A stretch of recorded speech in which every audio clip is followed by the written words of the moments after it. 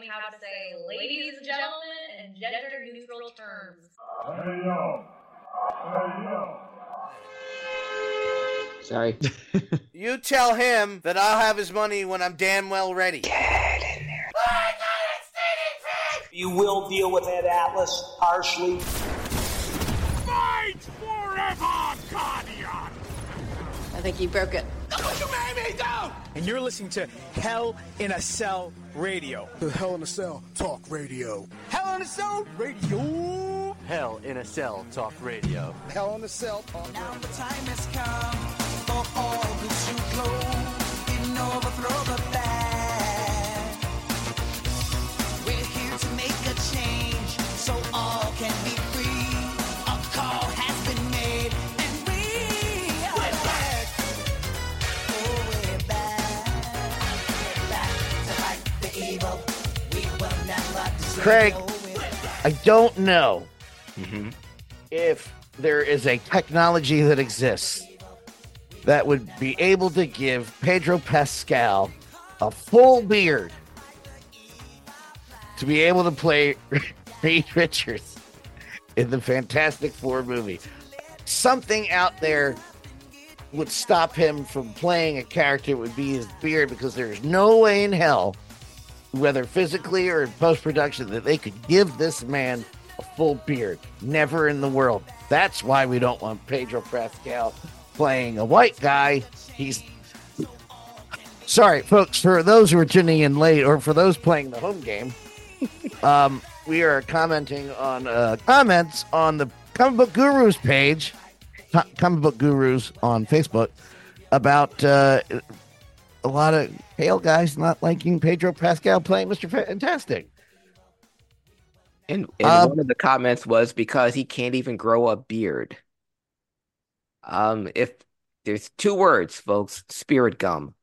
It works. You can apply it to the face and I mean, yeah, hair grows out. And he had a beard in Last of Us, for those of you. Well, it wasn't full. Oh, okay. Ruined the whole performance. Yeah, that's what threw it off for me. Yeah. However, is Pedro Pascal? That's a hard word to say. That's a hard name to say back to back. Yeah. Pedro Pascal. However, is he going to figure out how to play Mr. Fantastic? Oh, what's it called? It's called being an actor. Yeah. And again, he's playing a character that's not real. So I don't know how you can miscast someone who's not a real person. And I posted that, Dan, and HIAC Talk Radio audience. We're talking about my other podcast, Comic Book Gurus, because I posted, I wanted to know what my fans thought of Pedro Pascal, the most popular actor in the world, being cast in a potentially huge franchise in the Marvel Universe. And almost to a man, no one liked it. And I thought, it was just the fans of Comic Book Gurus, or the fans of comic books, their ignorance was just confined to characters that they grew up while reading comic books, being black now, or being like Captain America, or being a woman now like Captain Marvel. They don't like their characters being changed. We grew up reading these characters, and now Captain America is black. Now Captain Marvel's a woman, and I have to deal with that. But I didn't think there would be a problem with Pedro Pascal playing Reed Richards, but I wanted to see for myself to be sure. And sure enough, to a man, even some people even writing, quote, "I like everyone in the cast except Pedro." It's like it couldn't have anything to do with him being Chilean or being from Chile. Well, yeah, I guarantee you most people would just think he's Mexican. Even though Pedro Pascal is so popular now because of the amount of American men he's played, American white men, I should add. In abundance. Yeah.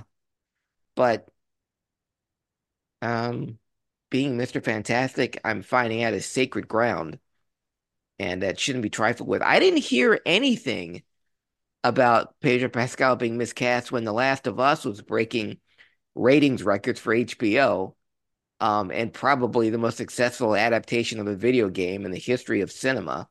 All the video games that have come and gone that have been tried to be put on the big screen and failed miserably.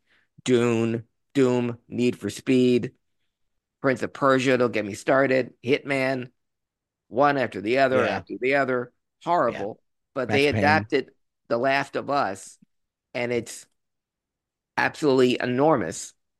The highest rated original programming that HBO has had in about 12 years, and the ratings were through the roof. I didn't hear one person say anything about Pedro Pascal being miscast for playing a white guy. Because Joel in Last of Us, very white. Montana white. There's nothing but white in Montana. As you were saying that, I was going to say Utah white, but yours is better. Yours is Yeah. better. Montana or Utah white. The only thing black, at least in Utah, the one black thing they have in Utah is Karl Malone. But in Montana, I can't name any. But again, nothing. I didn't hear anything. But Mr. Fantastic, ooh, that's a lot. It's funny. I just had a live response to the that very page, that very Facebook post we're talking about. Mr. Chandros Evans said, "I'm surprised white people aren't complaining about Pedro Pascal, Hispanic actor, playing Mr. Fantastic." And I just replied, "Look up," Yes. referring to the comment section. Yeah. And he replies, "So you're saying I'm white?" No. And I said, I was referring to the comment section above us. Yeah. Thank you, Mr. Evans. No, you are barking on the wrong tree. Yeah. Said it like that on purpose. My other favorite reply on here was somebody with a picture of Matthew Good as Reed. And for those who don't know, he is the actor that played Osmandius in the Watchmen movie. Yeah. Which I can't hear Osmandius quotes, not in that voice. And that's after blanking. Oh, she'd kill me. Jeremy Irons played him in the show. Yeah, which is fantastic as awesome. well. Oh my God. When he gets knocked down at the end because he won't shut the fuck up about saving the world the second time, he just gets clocked with the coffee can. I'm just like, yes. But he's fantastic. But Matthew Good, I could just turn that argument around and go, oh, I don't see him being a good enough actor to play Richard Reed. Or Reed Richards, excuse me. Richard. Yeah. Reed Richards. He can't pull it off. He's so soft spoken. Oh, wait, he's an actor. Oh, yeah. There's that. He replied. Hold on. Okay. Oh, okay. Oh, okay. I guess he did look up. Thank you. Thank you, sir. Would you want me to go? What did you want me to say? But they're okay with a guy named Eban. Yeah. I found out Danny's pronounced Eben. Okay. Yeah. He says it's Eben. Eben Baccarat. Well, to be fair, he is from Massachusetts, though. Yeah. Great actor. Why do I know who that is? Who he's married to? The Bear. Oh shit. Yes, he is in The Bear. He's married to Eben is married to Yelena Yemchik, who did a bunch of music videos in the late 90s for the Smashing Pumpkins. Like one of my favorite music videos I believe she directed was 33. Oh, nice. And she's also from the Ukraine, so I'm sure she's having a great time. Yeah, in this country these days. Yeah, she did 33 and 0. I figured it. 0 is also great. It's hip song. I couldn't think of the word. I do like Joseph Quinn. Yeah, he was great as Eddie Munson, and these are fine. I don't like. It's just the cast list. But fans have been clamoring for a good Fantastic Four movie for many, many years, and the previous three didn't satiate anyone's desire. And because it's a Fantastic Four, it's the first family of Marvel comics, the first big Marvel Comics hit ever, and you know it's like the first comic, and it's the only one they haven't done right. And we got every other, uh, even though the second rate heroes in the Marvel universe got great movies, and the Fantastic Four can't even have one. So now it's Fox lost their rights to it. It's finally, Marvel. It's going to be part of the MCU, so they've got to get it right. Cast has got to be right, and I've heard this from Rob for as long as I've known him. Which is too long. Yes, but it's got to be the cast, the cast, the cast, the cast. And my argument has always been it doesn't matter about the cast. It's the writing, it's the direction, it's the type of movie you're going to put on. I always look at my go-to, and I swear to God, we're going to talk about wrestling at some point. Right after this, yeah. Batman and Robin. You had an Oscar winner, a future Oscar winner, director in George Clooney. Yeah. You had an Oscar-winning director in Joel Schumacher. It was written by Avika Goldsmith, who would win an Oscar for Beautiful Mind. You had all these incredibly talented people, and the movie was a whale size, a mastodon-sized piece of shit.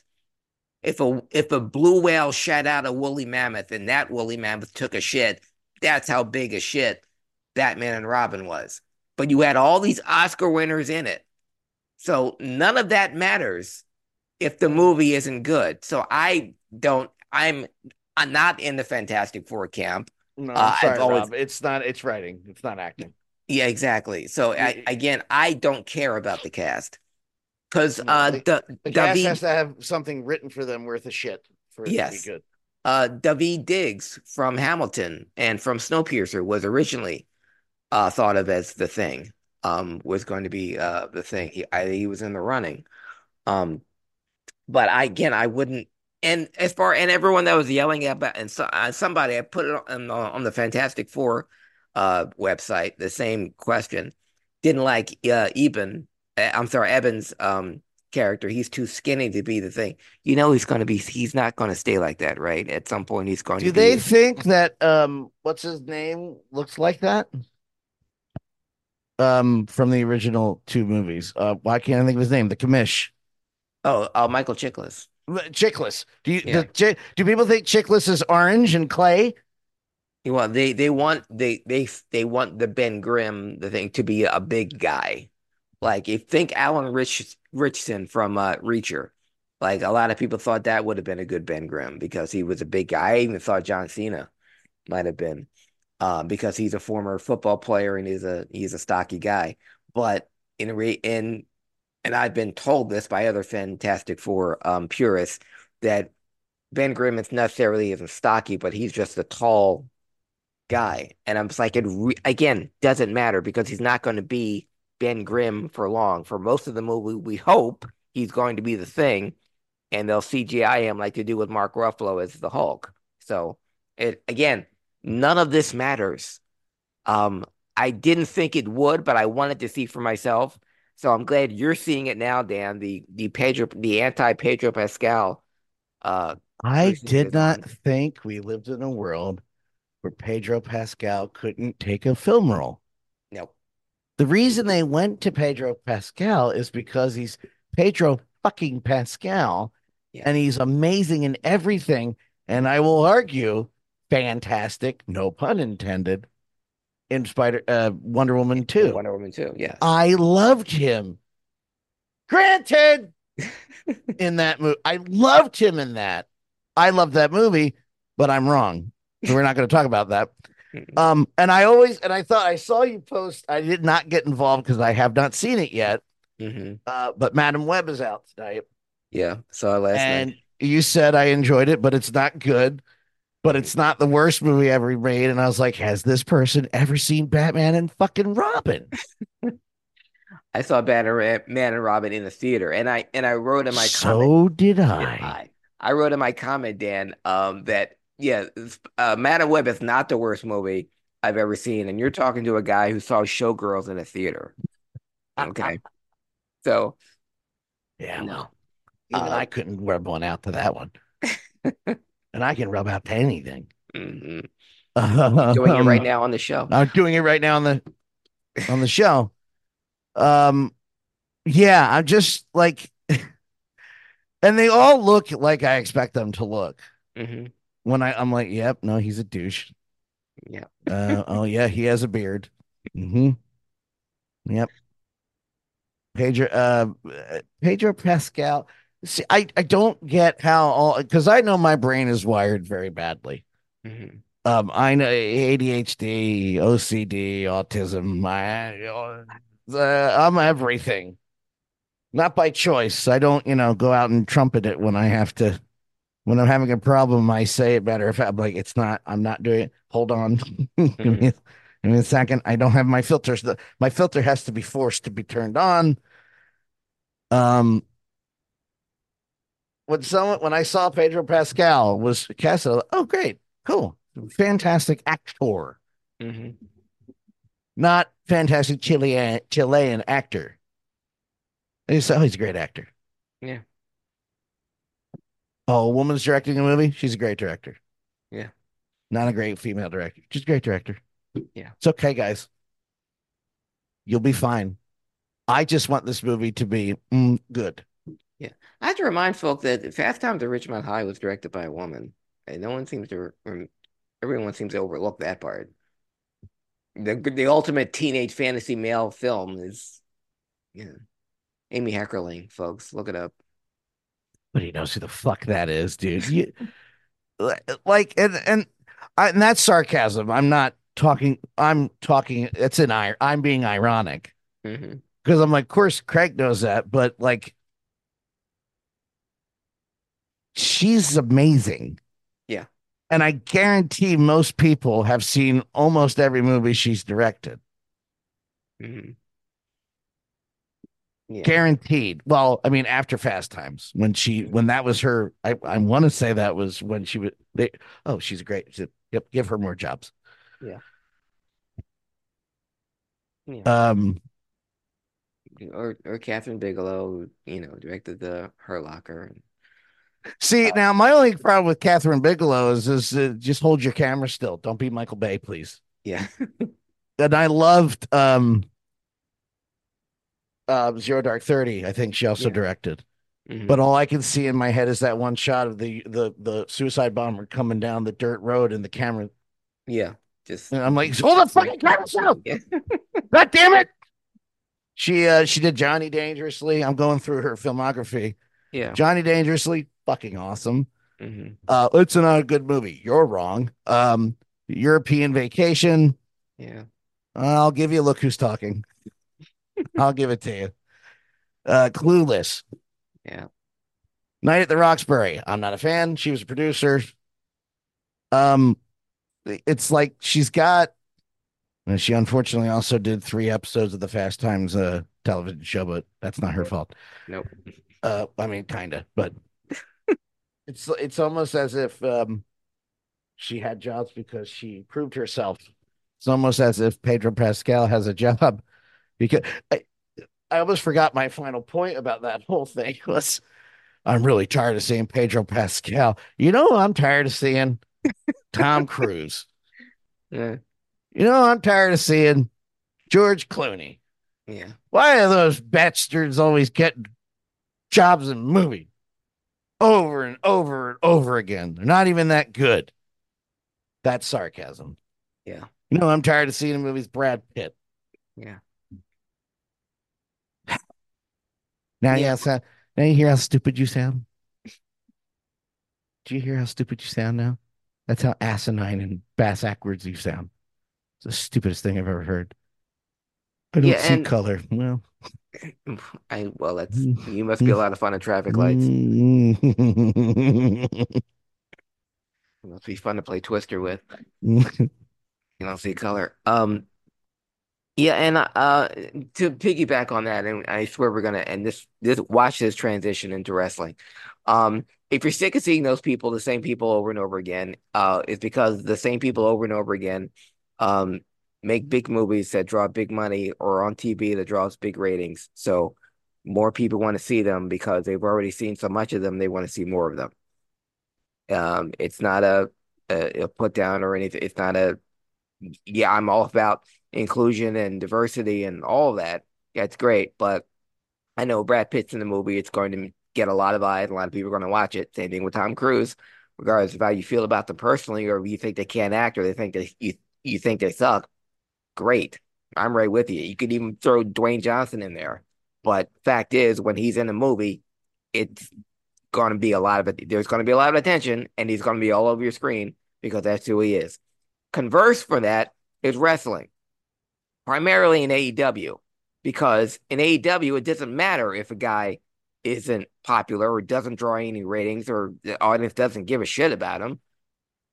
He'll still be on TV every week, i.e., Danny Garcia, Orange Cassidy, the best friends, people that can't draw, that you gave them a box of crayons and an endless supply of green paper. They couldn't draw money if you paid them to draw money.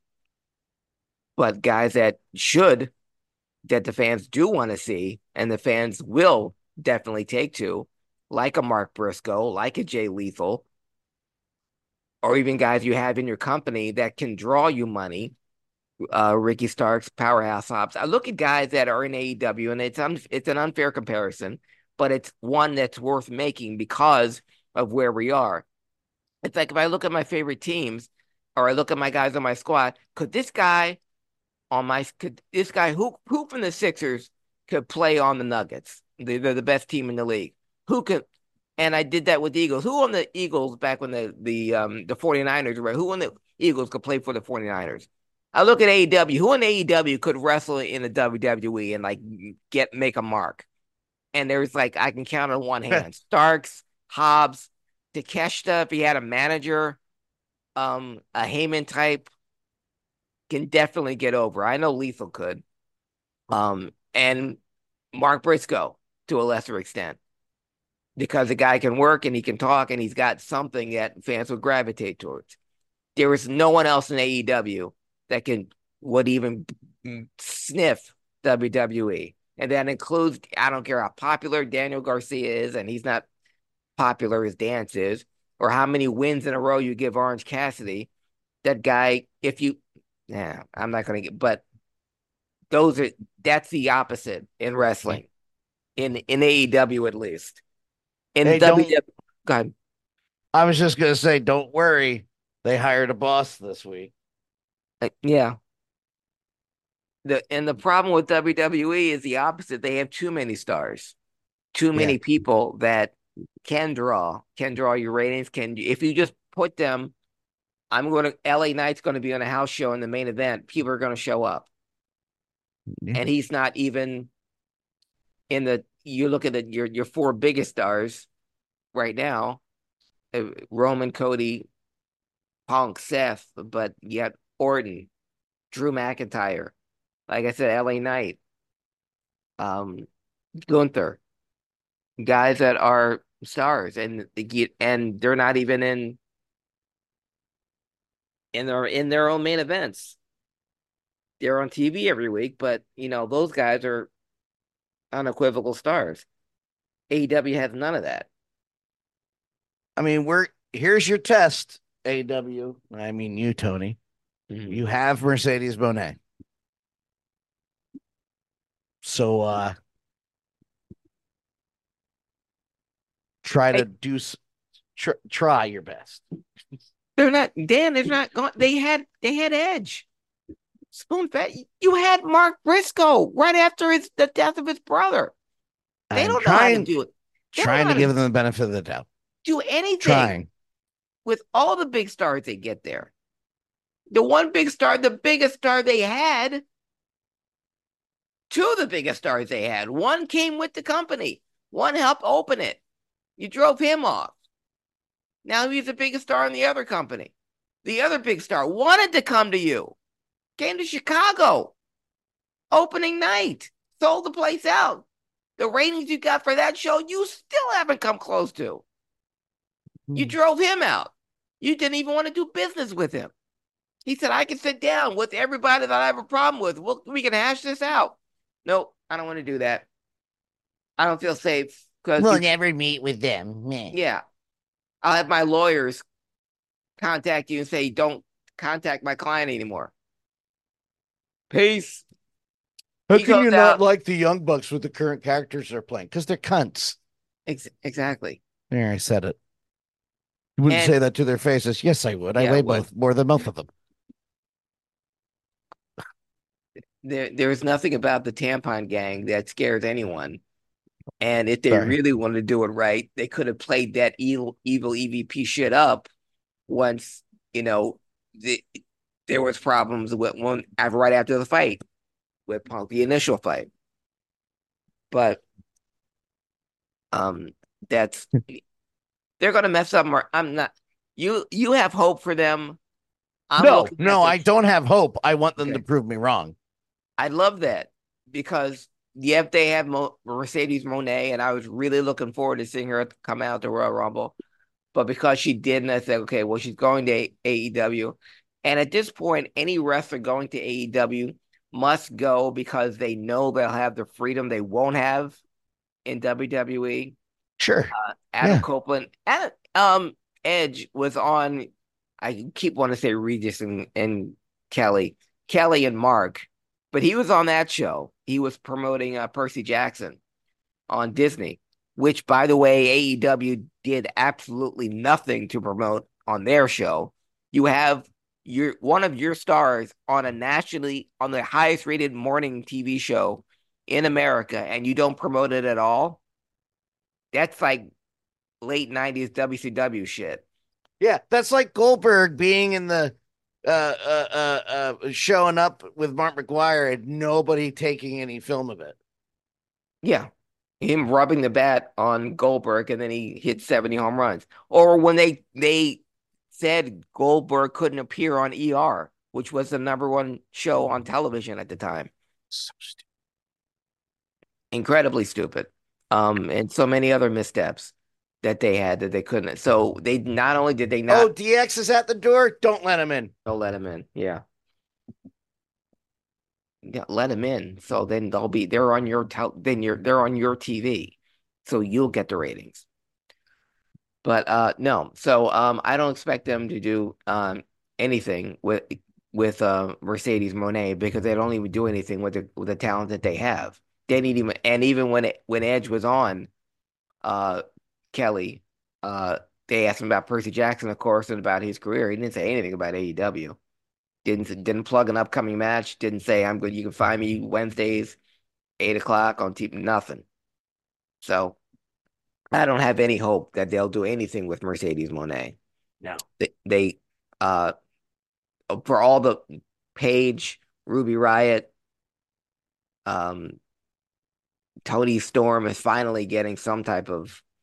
But I mean, they're jobbing out Tyra Valkyrie every week. Yeah, and they've already fumbled enough former WWE stars, so I don't see this. But I'd love for you to be proven wrong, Dan. Really would. Yeah, I agree with you. I agree with you. Flyers have been proving me wrong all year. I'm happier than a pig in shit. Let me fire you up a little more. Yes. Sting and Darby Allin are tag team champions. And as the biggest Sting mark in the 5-county area, nobody's out here though. Sting. Why? So the Young Bucks can stick their noses in and either A, win the tag team championship, so to further cast him as heels by beating Sting in his retirement match, or B, putting themselves in the main event, losing to Sting, and then having Sting retire as one half of the World Tag Team Champions so you can have yet another tournament, and guess who will win that? The Young Fucks. Exactly. So, yeah, this is all the Young Fucks inserting themselves. And you could say Sting wanted to work with the Young Bucks, fine. You could do it any other place. But because they saw the one event they had all year that's already sold out was Sting's retirement match in Greensboro. They announced it months ago. And then the Young Bucks come out of nowhere and say, oh, we'll take it. So we have to have this phantom title switch with Ricky Starks and Big Bill last week in order to make Sting's retirement match a title match. And even the way they set it up, hey, would it be great if we were tag team champions, Sting? Oh, well, let's do it then. No, I mean, wouldn't. We don't have any history with Ricky Starks or Big Bill. We don't have any rivalry at all. We've never even wrestled them. So let's make it a tag team championship match. In a tornado match, of course. No disqualification. So we can do all the stupid shit that every AEW match always does. Go out the ring for minutes at a time, go through tables, chairs, fight through the crowd. I swear every match of theirs is the same. But yeah, this is just the Young Bucks inserting themselves. Like I said, it's either one or the other. They're going to win and ruin Sting's last match so they can get over as huge heels, or they'll lose. The titles will be held up, and they'll have yet another tournament, and the Bucks will come out on top. And then just to put a cherry on top of the angry Sunday, Jon Moxley made Dax tap out. Fuck. And then they leave FTR laying because that's what you do with the best tag team on earth. The tag team of the year is voted by both PWI and the Wrestling News, but you leave them laying. The Ministry of Darkness or whatever left them laying in their feud, and now Moxley and Claudio do it. And why there's a feud with them, aren't they two babyface teams? I don't fucking know anymore. Yeah. I don't know. It makes no, but I don't. It's all I don't know. the Young Bucks' hatred of the jealousy and the envy of FTR. Because why are you using FTR like that? If any team should go up against Sting in Greensboro for his last match, why not the guys from Greensboro who grew up as Sting fans? And like I said, with Arn or Tully in their corner, with Flair in Sting's corner, you have a mini Horseman reunion.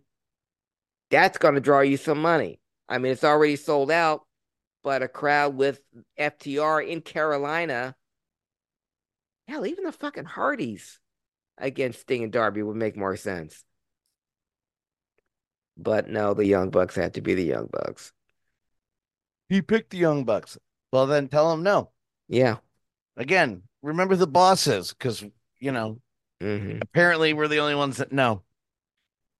In name only. Yeah. And even that match last week with Sting and Darby, when the Young Fucks came out and they bloodied them and everything. You know that Sting's sons were bigger than both Young Bucks? Yes. Yes, I did. But nobody came out to help Sting? Wow. That's kayfabe. Everybody turns on Sting, remember that. And the one guy I want to turn on him because I hate him as an actual person, he won't. I'm not allowed to mention that, though. Abusers are not in wrestling at all. Yeah. Dan, did you watch the press conference between that featured The Rock and Cody Rhodes and Roman Reigns? Oh, yes, I did. Seth Rollins. I wanted to begin this part of it by saying,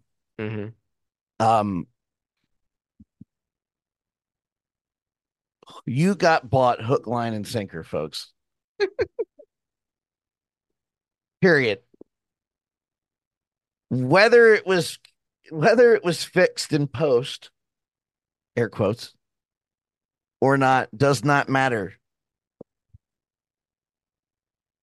Goes back to a few years ago when Xavier Woods made that comment about having too much to say. Way too fast, and y'all turned on him. Well, it was mostly white folks. Be real. Be real. That was my first ban on Facebook ever. Wow. Never forget your first. He needs us. We pay his salary. He's got PhD. He doesn't need you crackers. You're banned. What? Okay. But you got worked. Yeah. And I know you don't like getting worked, but that's the whole point, is to be worked. Yeah. I love it personally when something happens that I'm not thinking about or not predicting. Like when Jordan Grace came out at the Royal Rumble. Yeah. And I legitimately screamed, "What?" You know, What? what? Yeah. Legitimately just screamed, "What?" And just sat there with a smile because it was wonderful. And she'll be used again because she's friggin' incredible. We'll talk about TNA in a second. Yeah. But yeah, they drove The Rock's daughter, and I'm talking about them, the IWC, because I have a life and I don't threaten The Rock's daughter like you all did and drove her off Twitter because she's The Rock's daughter. Yeah. I can't believe I said the words drove The Rock's daughter off Twitter. I always bring up Kelly Marie Tran for The Last Jedi. Like, I get, no, I don't get that you were that angry at her, and I don't get why you had to threaten her livelihood and her life and her safety 1,000 times so she left social media. I don't understand it, but that was the person connected to the movie. I don't understand it. That doesn't make sense, and you're all knucking futz over it.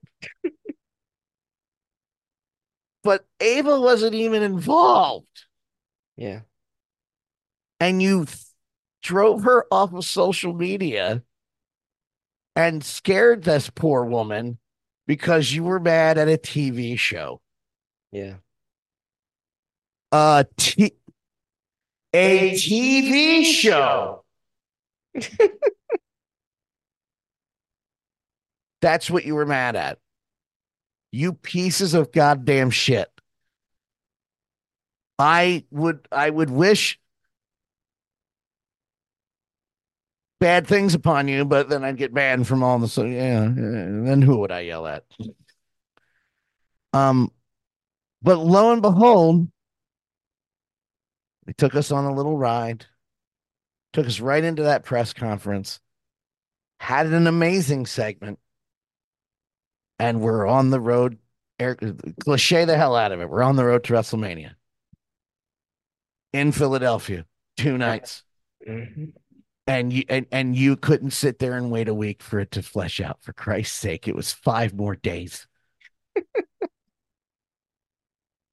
I don't get it anymore. I almost texted you guys to say I quit.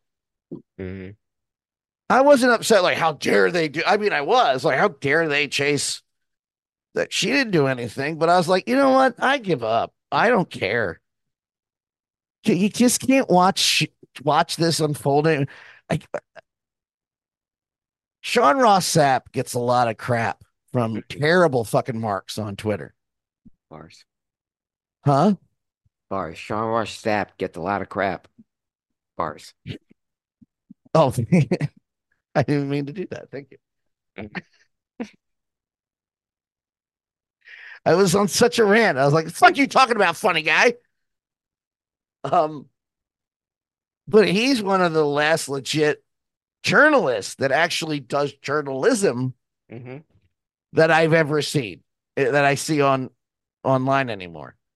And Kate, I'm forgetting her screen name, but Kate, who also works at Fightful, is amazing. She does commentary for Excite Wrestling, where our friend Foxy wrestles. And to watch him fight with these folks all the time because they're morons is entertaining, but I don't understand it. And I don't understand why we can't, to connect it to Sean Ross Sapp, who will give you the information. Very matter-of-factly, it's out there. He was what everybody still thinks Dave is now. Yeah. And he's not. Which is legit and actually has an ear to people who are giving him the, like, what's going on. Right. And he also had the first interview with Jordan Grace after the Rumble, which was wonderful. If anybody's out there who wants to see that, great. A nice companion piece to the video TNA put out with WWE footage. I know it's crazy. You get rid of a tyrant and things open. But to watch people, he doesn't give anything away like that. Mm-hmm. So it still amazes me in 2024 that I need to know right now what's going on. No, you don't. No, you don't. It's not a. In the grand scheme of things, it ain't that serious. But also in the grand scheme of things, it ain't that serious. Yeah. Apply that to both sides. So if we didn't do it that way, we would have had that fantastic 22, damn near half-hour segment that had over 1 million views with it before the next day was over. Yeah. You want to talk about ratings? Yeah. So it was fantastic. My only anger towards that whole thing is they really did Bailey over bad. Yeah. You had this big moment coming for her that you guys teased the last episode that I was like, they won't do it that soon. Whoops. And they did, and it went off amazingly. Mm-hmm. Even I was behind it. I'm like, all right, cool. That was good. Nothing. I don't think she's even on the poster. That's what you're angry about The Rock getting involved in a storyline. I'm angry about an actual company not promoting her. That's the fucking why. Yeah, not promoting their women's Royal Rumble winner. The men's Royal Rumble winner is getting a lot of press, but the women's Royal Rumble winner and deserved. And but so is the other one. Yeah. I don't. Yeah, and that's my only takeaway from that.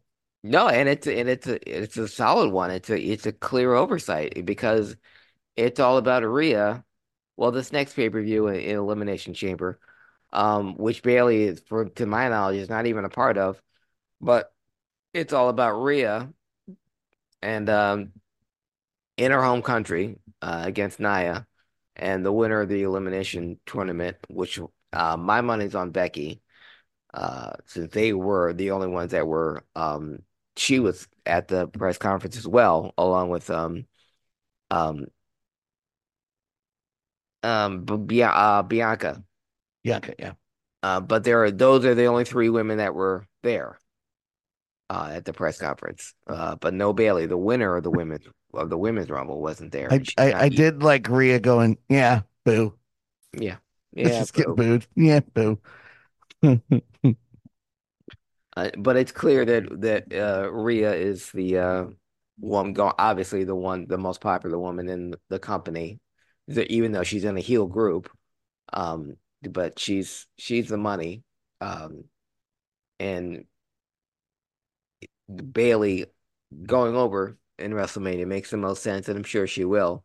But still, I certainly hope so. Yeah, but there's no reason not to, especially with the long-awaited face turn by Bailey that we've been waiting for going on 6 years now. So yeah, it's been a while, hasn't it? Yeah. To me, it still is just a new thing. I loved her, and I love her. Well, I love Bailey. Me too. Yeah. Professionally and nice.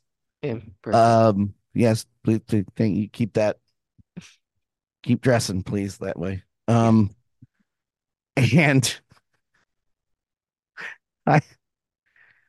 I'd be okay with either one of them winning, but Bailey's my girl. I want her to win this time. I want her to have a WrestleMania win again. Moment. Especially won it in Philly.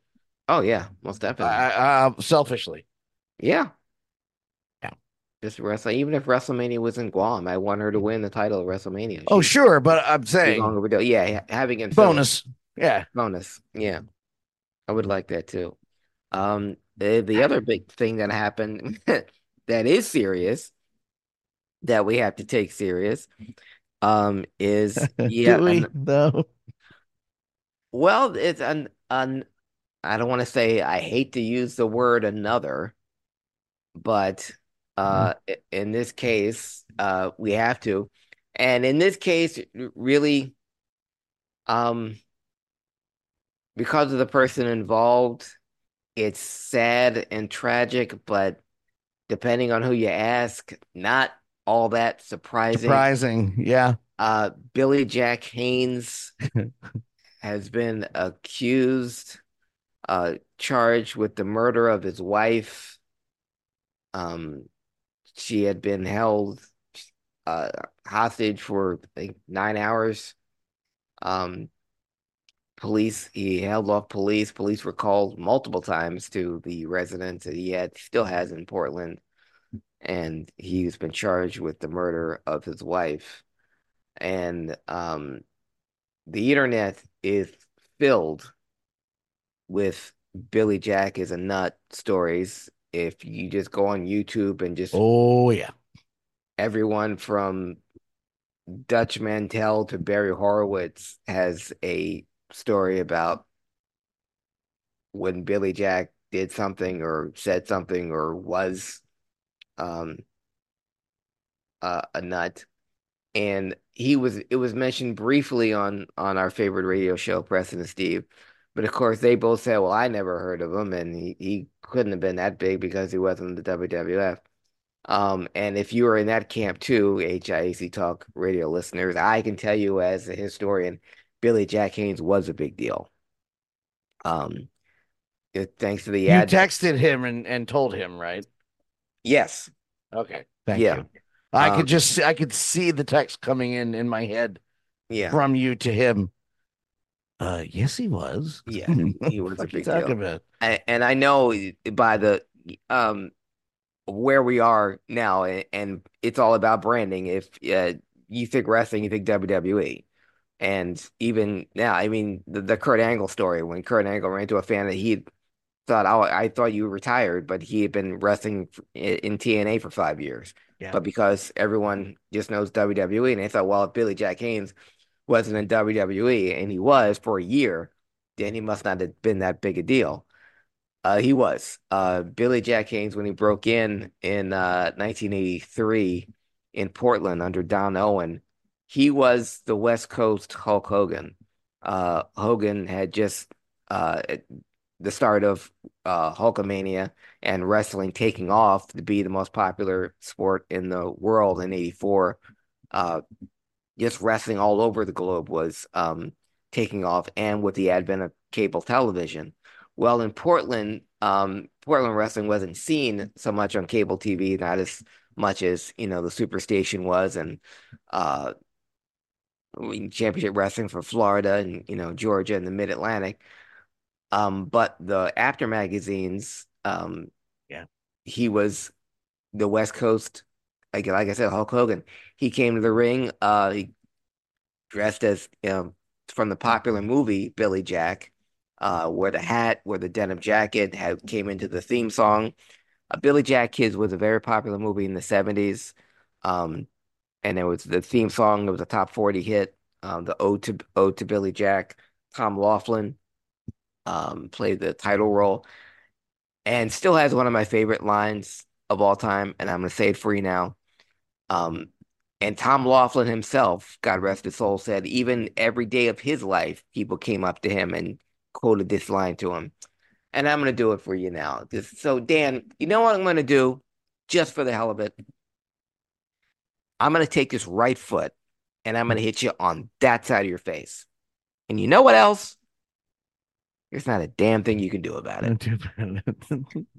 That was from Billy Jack. And so with Billy Jack, the wrestler, massive forearms, like he was the fucking Popeye, and he looked great. Yeah, dark hair, had the beard, manicured, just amazing. So much and attention from the after magazines came from him that Dusty contacted him, bring him down to Florida. And his first publicity shots, just showing off his muscles with two models. One of them was Nancy Benoit, and that was her first role in wrestling, was to be stand alongside Billy Jack. And when Billy Jack got the cover of Pro Wrestling USA, that was the first time me and most of the nation had seen him, because he was wrestling in Florida under Dusty, and Dusty took him to after he brought the Crockett. He took him and Manny Fernandez and Magnum to Crockett with him, and that caught the eye of Vince. And Vince McMahon put Billy Jack on the cover of the WWF magazine, had him shooting vignettes in 1984, and he never even wrestled there. He wound up not coming in at all. And that will be a theme of Billy Jack's career. He would go to World Class. Kerry Von Erich was supposed to be in a movie, supposed to be cast in a movie. So they brought Billy Jack Haynes in to take his place, to be the muscle babyface. Didn't pass him off as a Von Erich, but he was Billy Jack. His father had died, so to honor him, he changed his name to Billy Haynes, which was akin to John Cougar changing his name to John Mellencamp. It didn't fit, and people didn't know who he was. They knew Billy Jack, but they didn't know who the hell Billy Haynes was. So he adopted the Billy Jack Haynes. Still had the hat and everything. But Kerry wound up not getting the movie that he had tried out for. That role went to Dolph Lundgren. So in Rocky IV. So thank God. Yeah. So Kerry's back, and then that's when Billy Jack Haynes leaves as well. And that's when he goes to the WWF and reunites with his Florida enemy, Hercules, and they have a feud, culminating in WrestleMania 3. But Billy Jack would go from territory to territory, and when something happened that he didn't like or someone he didn't like, he'd leave. Setting the precedence for who he was. Just a guy that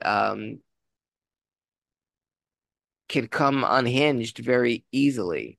If you look on YouTube, the stories that you hear from Dutch Mantell or Barry Horowitz, somebody wanted to play a rib on Billy Jack when he was in WWF. Not a great idea.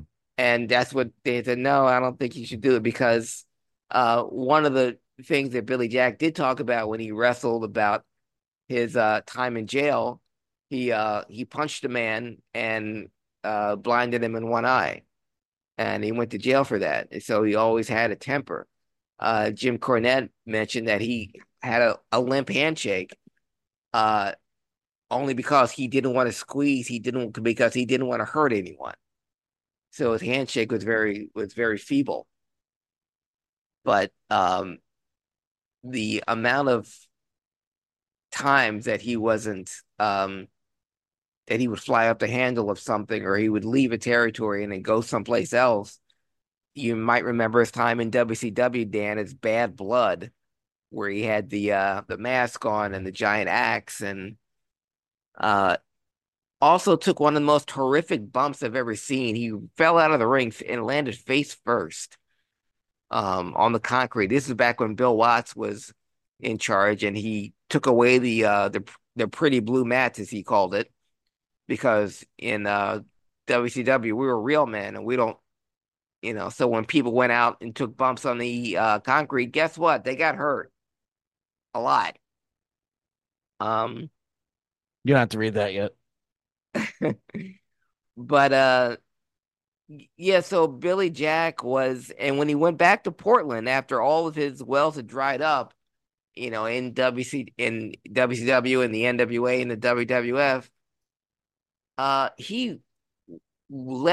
he came back to Portland as a hero, because obviously he made his name there, and Don Owens loved him and the fans still loved him. But after a match where he beat a heel, he starts yelling at the fans that none of you came to my gym. I opened up a gym right down the street from here, and none of you ingrates came. Don't cheer me. You guys are all full of shit. And this is on not national television, but local Portland TV. He just turns on the fans for not going to his gym. And it was, I believe it's still on YouTube, but if you ever see it, it's the most remarkable thing you've ever seen. He comes back to Portland, and after that, he leaves and he tries to set up another wrestling organization to compete with Don Owens, and that falls flat. But yeah, nobody came to your wrestling shows either. Yeah, because they didn't. They said you turned on me. So yeah, because they're saying we're full of shit. But it was one of the most remarkable things I'd ever seen because I'd heard about it, and I tried to get this is back when tape trading was still a thing. I tried to get a copy of it, but it finally showed up on YouTube, and yeah, it was just. But my point to all this long Billy Jack Haynes bio is that the man wasn't altogether there. No. So many one would argue still not. Yeah, and the thing is when you talk about and professional wrestling, folks, Dan, HIAC Talk Radio, is filled with head cases. What? Yes, people that aren't altogether there. And we can go up and down. I'm not going to list them because and some of them are still in professional wrestling. But when we say a guy is a head case, we don't mean, oh, I could see him killing his wife one day. That's never where. And with Billy Jack Haynes, though, yeah, maybe that's something that wasn't so.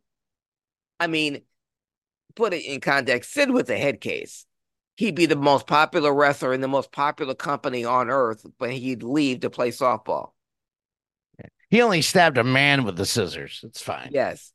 And got his ass beat by Mike Graham, who had a squeegee. Yeah, but again, we don't see that as him as someone, oh, yeah, I can see him committing murder. He also got his ass kicked by his left leg. Yeah. It came up to greet him. It did. He shoved it up his own ass. Yeah. Or someone like Bruiser Bedlam, who would ride, in 20-degree weather, in flip-flops and no shirt, to Tennessee, who drive from Canada to Tennessee to wrestle one match and wearing next to nothing. But thank again, you for that image. I appreciate it. That's all for you. Thank you. But Billy Jack Haynes, and if you look at his final shoot interviews where he had this page boy haircut, like a Beatles haircut, and it was all gray. He was missing his teeth, and he would say the most outrageous things like Vince McMahon had Chris Benoit killed, and just real just out there. Well, I mean, let's not get hasty with the Vince McMahon thing, okay? Yeah. But yeah, and again, I'm not encouraging anyone to look at his stuff and say, see how crazy he is, and I'm not trying to reinforce that. I'm just saying, no, don't do that. There's plenty of evidence, and the thing is, if he had stayed in one company, I don't know the success that Billy Jack Haynes would have had. I obviously could have made a great living in wrestling because in the 80s, all you had to be was big.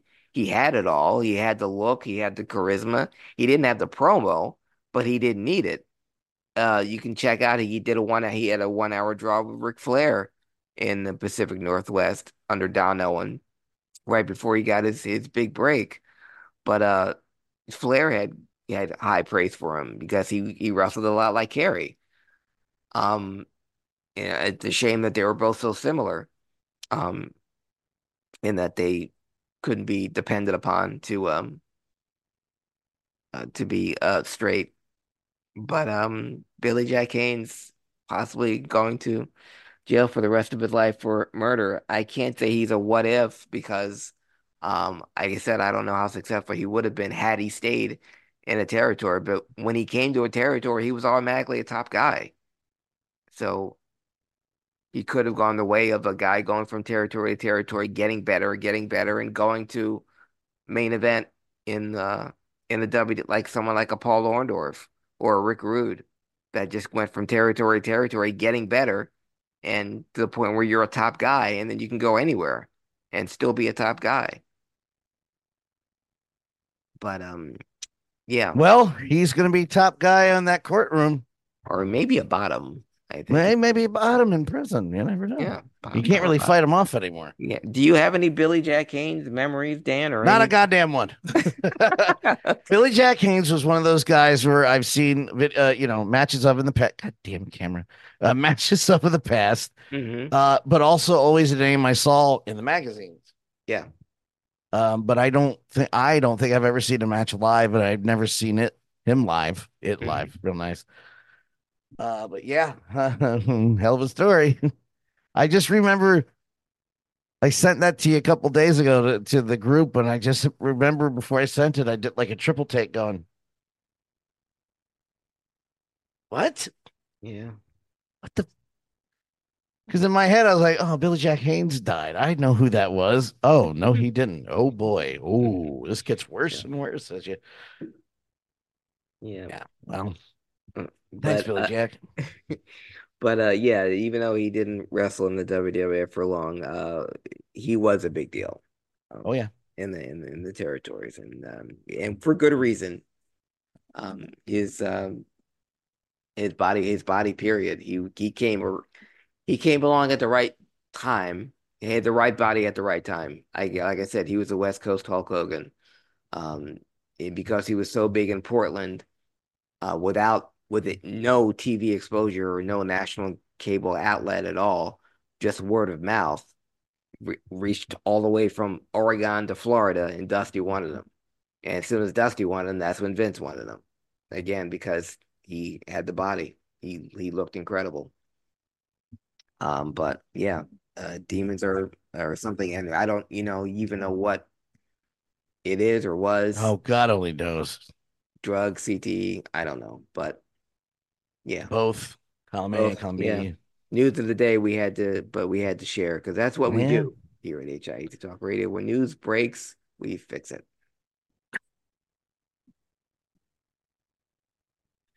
Is that daily? You mentioned the past, Dan? I mentioned the past, yeah. Well, as luck would have it, we've been talking about the past when I mentioned the alleged murder of Billy Jack Haynes' wife, and we talked about the past of Billy Jack. One of the reasons that we talked about the past of Billy Jack, because that was the only good thing that you could talk about Billy Jack, was the past. So we're going to go back there, back when cable TV could determine a wrestler's path or success, when it was everywhere on every channel, and wrestling was in all 50 states, selling out arenas just by word of mouth, and high school gymnasiums and coliseums and even stadiums. And when there was a death, it made the news, not just locally, but nationally.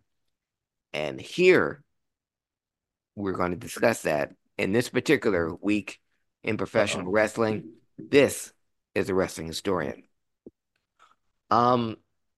This week in wrestling is a tough one, because it was 40 years ago this week, and it's hard to believe it was 40 years ago. But February 10th, 1984, some will argue, or some can still say, it's a date that changed wrestling forever, because, and when I mentioned a what if, when I discussed earlier in the podcast about Billy Jack Haynes, maybe the biggest what if came on February 10th, 1984, when word got out and when the news broke about the death of David Von Erich. Hard to believe it's been 40 years, even with the success of the movie Iron Claw, which I've seen 3 times.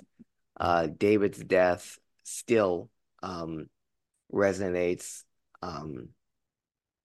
Still one of the big what ifs in professional wrestling history, how it changed professional wrestling forever. The news was broadcast to me. I found out about it through Vince McMahon because it was talked about, it was mentioned on a WWF television show Saturday afternoon before the matches started. Vince McMahon told a WWF crowd, this is during the beginnings of Hulkamania. Hulk Hogan was our WWF champion, but he mentioned that David Von Erich had passed. And this was mentioned on the AWA, mentioned in Georgia Championship Wrestling, Florida Championship Wrestling, in Tennessee. Every wrestling organization mentioned the death of David Von Erich, even the territories that David never set foot in, because that's how big it was that this young man in his prime was taken from us. Not only wasn't it in he died in Japan. It wasn't even here. Yeah. And he hadn't wrestled. He was going to spend a week in Japan and come back to the States. He hadn't wrestled one match yet. And it was worse in world class where they taped their matches in advance.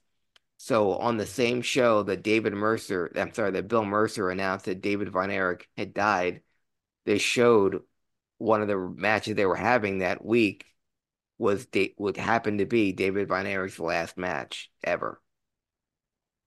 They get wrestled on February 6th in Fort Worth against Buddy Roberts. So they had the unenviable task of saying that David had died while promoting what they didn't know was David's last match ever. Yeah. Jeez. The testimonials came out. One of the most powerful being a Harley Race, who said that he didn't have any doubt in his mind that David Von Erich would have been an NWA champion. Obviously, the plan was going forward. The Texas Stadium show in May was already booked. That was going to be David's match against Ric Flair. David had already pinned Flair that Christmas, the previous Christmas, December 25th, 1983. He was going to come back for after his week in Japan and have a series of matches with David in January. I'm sorry, late February, setting up the May Texas Stadium clash. Had David lived, would Texas Stadium had 45,000 fans there? Maybe. But because he passed and Kerry would wrestle in honor of David, they would set the then attendance record for the largest crowd to ever witness a professional wrestling match in the United States on May 6th of that year, 1984, 44,311 people, about 45,000 total. But that was the largest crowd ever to see a professional wrestling match, and that was in honor of David Von Erich. Yeah, I have nothing to add to that one. Yeah, and we kind of went over that with the Iron Claw stuff. With Iron Claw. Yeah, yeah. It's been it's hard to believe it's been 40 years, and we don't know how. It's been 40 years, and most people didn't know about it 20 years ago. Yeah. Well, let me rephrase that. A shocking number of people did not know about it 20 years ago. It's kind of, where have you been? Had David lived, would he obviously would have been NWA champion? What kind of champion he would have been? Well, we don't know. Would the WWF have expanded into world class had David lived? He'd always had a good relationship with Vince Sr. He'd wrestled at Madison Square Garden.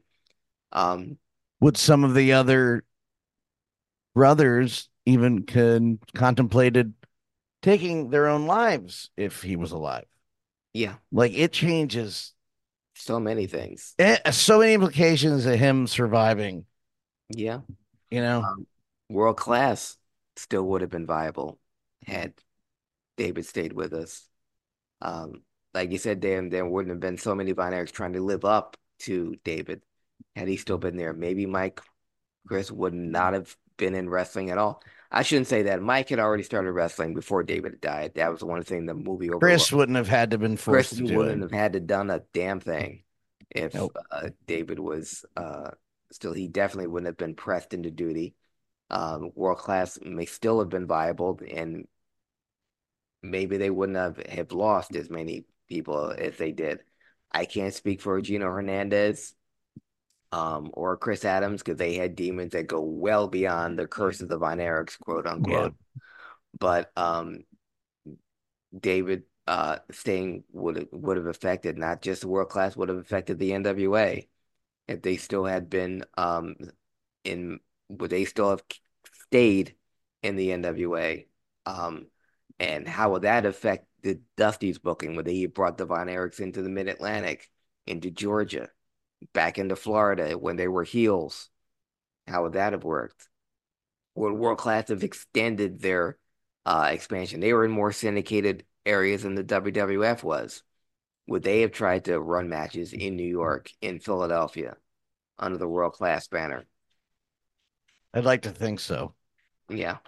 Yeah. That changes wrestling history in personal and business wise. Yeah. So that's why I had to include this date in wrestling history, only because it had been 40 years. It's been 40 years. And it's God, hard to we're believe. all so old. Yeah.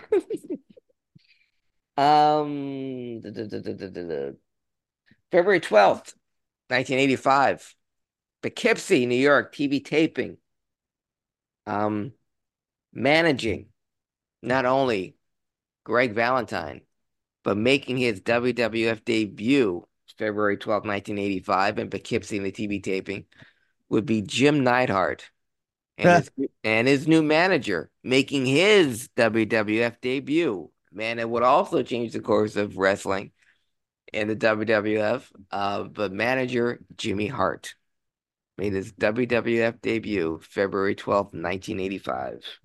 Jimmy Hart almost permeates my wife's and our lives almost daily. Why is that? Because when we hear, and you can elaborate on this after I say, because you're going to know exactly where I'm going with this. Whenever we hear a commercial with a knockoff song, Kelly will almost immediately, and it's funny every time because of her timing, will say, well, somebody gave Jimmy Hart a call and changed that song up, didn't they? Because Jimmy Hart, if you don't know, folks, Jimmy Hart was the king of taking a popular song and changing it just enough Tweak it to be A, recognized, and B, used on national television without getting sued for wrestling themes, i.e. Raven had a rewrite of Come As You Are. DDP had a rewrite of Smells Like Teen Spirit. The man was a legitimate musician. Yeah. He was in the band called the Gentrys. He's got a gold record. He's got a gold record, his own. And he wrote most of the songs in WCW has his name on it. Whether they were good or not is not a discussion. His name was getting money. Yep. The man, not even talk about what a manager he was. I mean, he took Hulk Hogan on and off almost up to the very end of his career. Jimmy had his hands in everything, including booking. He tried to open up, what was it? XWF with Hulk. With Hulk, yeah. And unfortunately, or fortunately, that didn't go through. But yeah, dodge a bullet there. But yeah, Jimmy Hart is a goddamn legend. I swear. And it was when they were in town, so I don't know if it was or not, but I swear I made eye contact with Jimmy Hart at a ShopRite in Marlton once. Wow. I swear. Okay. I'm not, because if it wasn't Jimmy, then some dude in the early 2000s, late 90s in Camden in Burlington County, New Jersey, modeled their entire look After Jimmy Hart. right after Jimmy Hart, down to the hair, the face, facial hair, glasses. It was goddamn Jimmy Hart. And he was waiting for I'll never forget this because I'm like, I think that's Jimmy. And I look at him and of course he probably sees this dude staring at him because I'm like, is that Jimmy Hart? And then I turn and look away and I turn back around, fucker is gone. And I was sober as a judge that day. Oh. Well, I was not old enough to drink, and I didn't drink underage, as far as you know. He was waiting for somebody standing right before the exit with a bag. We made eye contact, and he kind of, as I turned to look away to go, hey, wait a second, I'm gonna be right back. The fucker was out the door, gone. Damn. So I'm like, was that Jimmy? Was Jimmy at a random ass shop right in New Jersey? I like to think so. And now him and douchebag McFuck run a restaurant in Florida. So, of course, yeah. Hey, it's not his fault. Nope. You know. Yeah, I ran into Teller from Penn and Teller at the Rite Aid right down the street from here, 19th and Chestnut in Philly. Yeah. Don't dox yourself. No. Yeah, and today's his birthday. That's what made me think of that. But that's cool. Not only make eye contact, just turn around where we're coming around the aisle, and you almost run into somebody, and I looked up, and it's like, "Are you Teller?" He goes, "Yes," and he walked. I'm like, okay. Okay, thank you. It was Teller. He's from Philadelphia. Yes, he is. Yeah, so that one I believe. Me, I'm not sure it was Jimmy. But I swear, I am 98.7% sure that was Jimmy goddamn Hart standing there in a shop right in Marlton. I'm just shopping for groceries while I'm in town, baby. Yeah, baby. Yeah, baby. But yes, if you ever heard a theme song that kind of sounded like that song you liked, it was Jimmy. It was Jimmy. Yep. Yeah, he was a master. He is a musical genius. I mean, again, talented, and not even talk about his managing, because he's managed everyone. Worth noting, any heel that came through Memphis for any amount of time, Jimmy Hart managed, starting with Hulk Hogan in '81, but before Ken Patera, Jason Ventura, Rick Rude, King Kong Bundy, Randy Savage. I forget he was with Randy at first. Yeah. Yeah. He managed both Papos, actually. Oh God. Bobby Eaton, Condrey, Coco Ware when he was a heel, when he was good, before he was a clown. The PYTs, so many. Like again, you love him or hate him, but Jim Cornette learned at the feet of Jimmy Hart. And Jimmy Hart is still in my top 5 greatest managers of all time. Not the loud jacket wearing megaphone guy, which was all Vince's idea, by the way. But yeah, that was later on, folks. Yeah, that was the cartoon version of Jimmy Hart, where everyone had to be a cartoon. But Jimmy Hart in Memphis, that Jimmy Hart, one of the best talkers of all time, and can get anyone over. No matter who you put him with, he's going to get you over because the guy could talk people into the seats. But he made when you're Vince McMahon and you're shitting on somebody, you got to shit on everyone else too. Bump. But he made fuck you, Vince.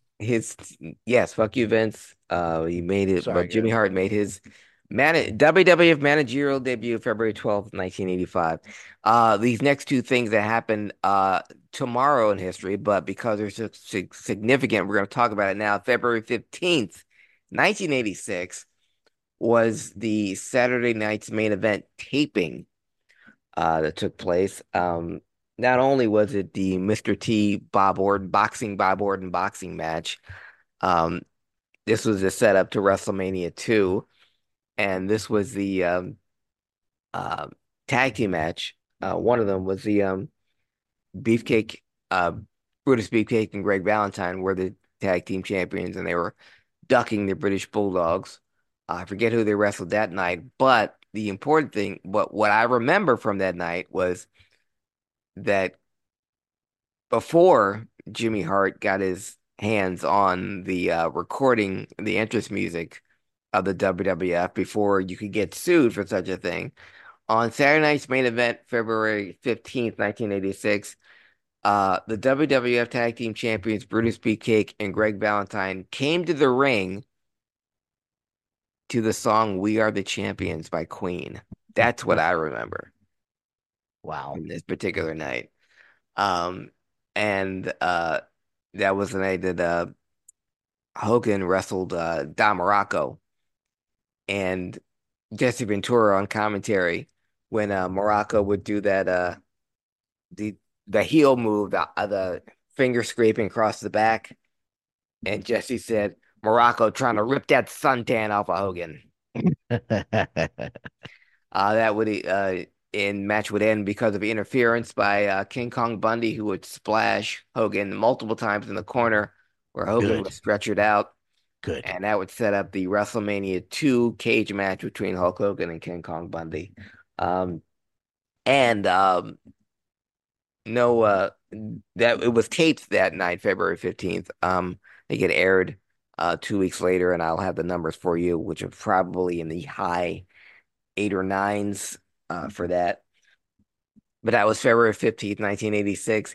And tomorrow, February 15th, as we're taping this, February 15th, 2004, like I said before, earlier in the historian, it was 40 years ago and something significant happened. 20 years ago, this significant match happened, February 15th, 2004. No Way Out pay-per-view. Brock Lesnar would lose his WWE Heavyweight Championship. There was only one at the time, but he would lose that title to Eddie Guerrero 20 years ago this week. Yeah. God damn it. Great night. Amazing crowd, incredible hot crowd. Yeah, and it's so hot that night you forget about the interference of Goldberg in that match because the pop for Eddie winning in front of his family, his mom, in the front row. Absolutely amazing. But 20 years ago this week, Eddie Guerrero with his first and sadly only World Heavyweight Championship, but still one of the most memorable victories in professional wrestling, and certainly one of my favorite memories. But 20 years ago, Eddie was the king. He is the king. He is the king. In death, still the king. In death, there's very few that are that good. No. And that good a heel, that good a face, that good a promo, that good a wrestler. Honestly, could do it all. And there's never going to be another like him. And I could see it, you could see it in some folks. You could see it in an Andrade, not in the promo, but I can definitely see it in Dom. That's someone that could transcend the game, who could be a great heel, a great face. He can work his ass off and just looks good doing it. Everything he did, it was just fantastic. Yeah. Yeah. Yeah, it's weird. I think the last time we talked 2 weeks ago, we talked about the debut of the Radicals and his debut in the WWF. And man, what a ride he was on. Something I never thought I'd see, having watched Eddie in the ECW arenas and the National Guard armories during his comeback tour, wrestling an unmasked Rey Mysterio and CM Punk in a triple threat match that would win Match of the Year on a couple of publications, and how he lost everything and got it all back, and just absolutely unreal story, and unreal athlete, and an incredible nice guy. When the times that I met him, the brief times I met him, just really cordial and friendly. Oh, he was, again, I'll say it every time. If you've not watched Eddie Guerrero matches, or if you've never seen Eddie Guerrero matches, do yourself the pleasure, Yeah. Please fall down that rabbit hole on YouTube. You will not regret it. Yeah. Start at the ECW and work your way around and up. Mm-hmm. I'm pouring coffee on myself now, Eric. That's one of my favorite promos ever. There's a time right before the LWO. Well, this is why the LWO formed. The original. Notice I didn't say real like some assholes on Twitter. Original. There's 2 LWOs. There's that one, and there's one currently running. It's just as fine. Yeah. And some would argue better looking. Thank you. But he comes out randomly one night with his fanny pack on and dragging a suitcase and just work shoots Eric. And it's just magnificent because every other sentence, Eric, he would say his word, he would say his name because it stemmed from a real argument backstage. Yeah. And Eddie's basic argument was, I'm better than this. I'm better than B card. Boy, wasn't that proven 14 times over. Yeah. Yeah. Should have happened sooner, but Eric Bischoff knows better. Yeah. Well, you look at the late WCW, it's like looking at AEW now. Like they had these great stars that you could have gotten something out of, but because of the people that the guy in charge was enamored with, you never got to see. But once they left, Eddie, Mick, Steve Austin, these guys these guys become huge stars. Like in AEW, it had these guys and they left and they become huge stars. But because they're so enamored with getting guys from the other federation, like WCW was, we're getting WWF guys. We're going to push them because they're the things that people know. Meanwhile, your homegrown talent who could wrestle circles around those guys who you should be pushing, we're not going to. So they'll leave and they'll become bigger stars than they ever were had they stayed. Same thing with AEW now. Cody, it's staying with AEW. There's no way he would have been. And you saw how his last match in AEW, he was booed by the fans when he was trying to cut a promo. Now they're hanging on every word that Cody says. They're not even whatting Cody. They what everyone else, but they wouldn't what Cody. Nobody would what Cody. Punk had the same reaction in AEW as he does in WWE because the fans love him.